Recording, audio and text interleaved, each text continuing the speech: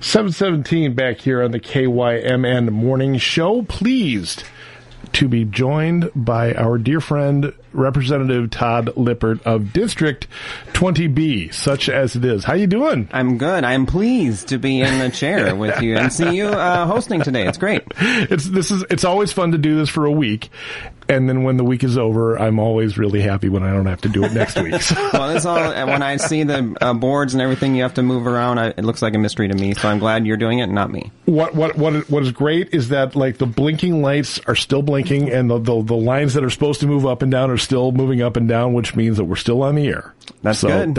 I haven't broken that part yet. So yeah. Well, what's been going on at the Capitol this week? You've got a bill. Before we get to that, we should talk about the budget surplus that came out on Tuesday. Yeah, so the new forecast. The week started with a bang with a new budget forecast. So we had a record budget surplus of $7.7 billion. We thought it might go up. It did. So the newest number was $9.3 billion. I frankly am disappointed. I was promised $10 billion, Todd. Well, we didn't quite get there, but it's still an eye-popping number. And the takeaway for me is why we have this surplus. Right. And the state economist was clear about that. It's because corporate profits have really gone up. So the profits of S&P 500 companies in 2021 went up 50%. Wow. Right. And so that leads to much bigger tax receipts. That was, I don't think everyone's been trying to figure out why do we have this surplus number? Well, because corporate profits have really been accelerating and have accelerated through the pandemic. And that really shapes the debate at the Capitol, kind of, I think shapes my resolve and that of my colleagues as we start having conversations, because we have, our colleagues across the aisle are talking about permanent tax cuts for companies, for large corporations. And, I think they're doing just fine. And we need to be focusing on, the needs of families and Minnesotans whose budgets aren't keeping up, and we can invest in particular areas and reduce costs, whether childcare, making sure that people have access to affordable homes, making sure we're supporting our schools. These are, some basic things we can do. And, we just learned more about what's available because of the budget forecast. The other thing that's a part of the conversation is there's more economic uncertainty now than there was a month ago because of Russia's invasion of Ukraine. Mm-hmm. And so we have some signals from the Speaker of the House, from the Democratic lead in the Senate, Franzen, saying, maybe we should be thinking about what we put in reserves also, just to be a bit careful because we don't know exactly what's ahead of us in the months ahead. The Republican proposal, one of the things that the Republicans want to do with the budget surplus, and I'm only asking you this because I'm trying to understand exactly. I don't know if you can actually answer this question or not. The Unemployment Insurance Trust Fund is in debt by $1 billion, correct? Is that the number? Their proposal is $2.7 billion. Right. Where does that extra $1.7 billion come from, or what is that about? Do you have an understanding of that? So the number I've been hearing about repaying that is $2.7 billion. Yeah. And the debate's been shaping up. I think I'm open and my colleagues are open to a conversation about what do we need to do to make sure that we're supporting the smallest businesses, right? That were on the edge of the pandemic, want to make sure that they're doing okay. The proposal as it's come forward, which is backed by the Minnesota Chamber of Commerce, which is really kind of the lead advocacy arm of the largest corporations, gives a large amount of money to the largest companies. So, for instance, JBS, big meat packer, their profits doubled during the pandemic. Mm-hmm. They've raised pork prices by 14%, driving inflation in meat prices. They would get $1 million a year through what's been proposed. Amazon would get $1.6 million a year. Walmart would get $6 million a year. I mean, you can just add it up if you start adding up these large companies. So a large amount under their proposal is going to large companies. A small amount is going to the smallest companies. We needed to turn that around. Yes, we do. So that's my perspective, the perspective of my colleagues, and that debate will keep unfolding. All right. Clean water has always been something that's been an issue that you've always worked pretty hard on. But you're working on a bill for well water, clean well water. Is that right? That's right. So I had the second hearing on the Private Well Testing and Remediation Act, which I'm excited about. So currently, 1.2 million Minnesotans rely on private wells for their water. So 1 in 5 Minnesotans rely on private wells for their water, and there's currently no safeguards in place for Minnesotans who are on a private well. If you live in town, there are safety measures in place to make sure that when you turn your tap on, you have clean, safe water.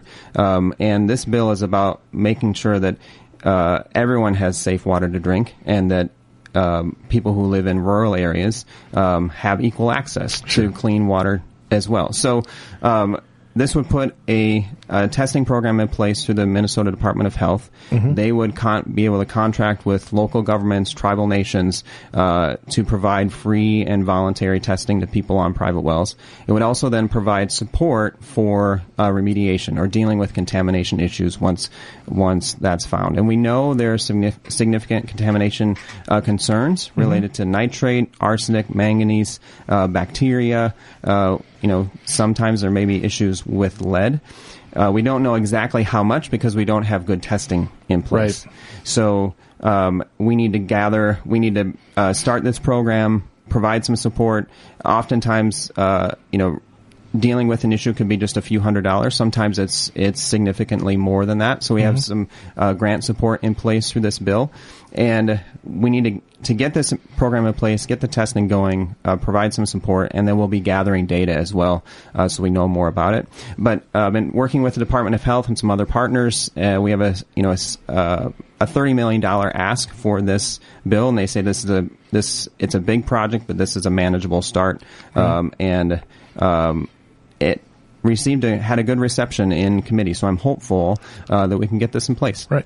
I realize we're talking about private wells, but I guess I'm surprised the state doesn't have a program like this in place already, because, people have been drawing water from wells for pretty much as long as people have been drinking. Right. So it's people can request a test and test their wells, and some people are doing that. But it's right around 20% of Minnesotans on private wells are testing their well with some regularity, and that isn't acceptable. So that's right.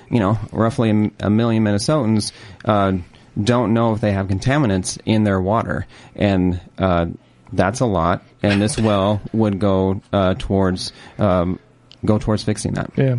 Northfield's dealing with a pretty solid manganese problem right now, too. You hear these words and the things that get in the water, you don't even think too much about it until it's presented to you and shown exactly what does that mean, too much manganese in your water? Well, if you're pregnant, that means that you probably shouldn't be drinking that water too much. It's important stuff. Yeah, it is important, and there are some areas of geologic vulnerability. So we're very close to the karst region here. The driftless zone is closer to the Mississippi River.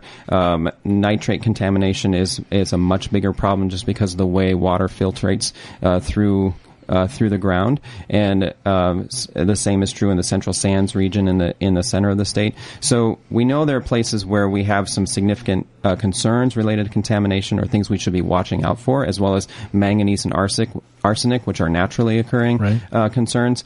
So this would just provide resources to the Department of Health to let people know, hey, you should be testing your water, and we're going to provide that testing for free and some support for dealing with contaminants. Please test your water. So I'm excited about this bill and hopeful it's moving in the Senate too. So I'm hopeful that we can get this done. That's great. And we keep hearing about this crop, this plant Kernza, that could be this. It could be a really good thing for a lot of good reasons to people around here. But you've been doing some work on that too. That's right. So we had a good hearing in the Ag Committee on Monday for supply chain support for newer crops like Kernza, also winter camelina, elderberry, crops that provide continuous cover on the landscape in some exciting ways. So that's good for soil health. It can help sequester carbon, and these crops are profitable, and in multiple ways for farmers too. But these crops are on the edge of commercialization. What's needed now is some support for commercializing them. New companies will talk about, or new products will talk about, a valley of death. So they get started, there's energy, and then there's kind of this middle period where they have to get some financial support to bridge getting to scale. And these crops are at that point. So we want to provide some financial support because these crops have the potential to be scaled up across the upper Midwest. Sure. And we want to see that reality unfold. One thing that was really exciting to me during the hearing, and I was thinking about this. I had two Northfielders with me. Rahi Hazlitt-Marroquin was there. He has the Regenerative Agriculture Alliance, a regenerative poultry system that wants to be integrating these crops, as well as Christopher Abbott, who has Perennial Pantry, a Kernza processing facility in the southern suburbs, but he's from Northville as well. Colin Curitan's from the Forever Green program. He lives in the Northfield area. And I was realizing, Northfield's an ag innovation hub. There's a lot of innovative things happening in agriculture right here because of farmers who are doing some new and exciting things. And part of what I've been interested in the legislature is providing support in any way I can to these farmers who are doing this great work in the area. All right. Representative Todd Lippert, we want to thank you again for coming in and spending a little time with us on your Friday morning. Anything we should be looking for next week? Next week, a couple things. I'll be in the bonding committee talking about the Milltowns Trail, and I think we might see some drought relief come up for a vote next week as well for farmers across the state who still are struggling with the effects of the drought. That would be big. There's some people that are really looking for that. All right. Todd, thank you so much. We do appreciate it. Good to be here. Okay. We'll talk to you next week. Rich Larson on 95.1, the KYM, the morning show. We'll be right back with the Northfield Director of the Library Services, Natalie Draper.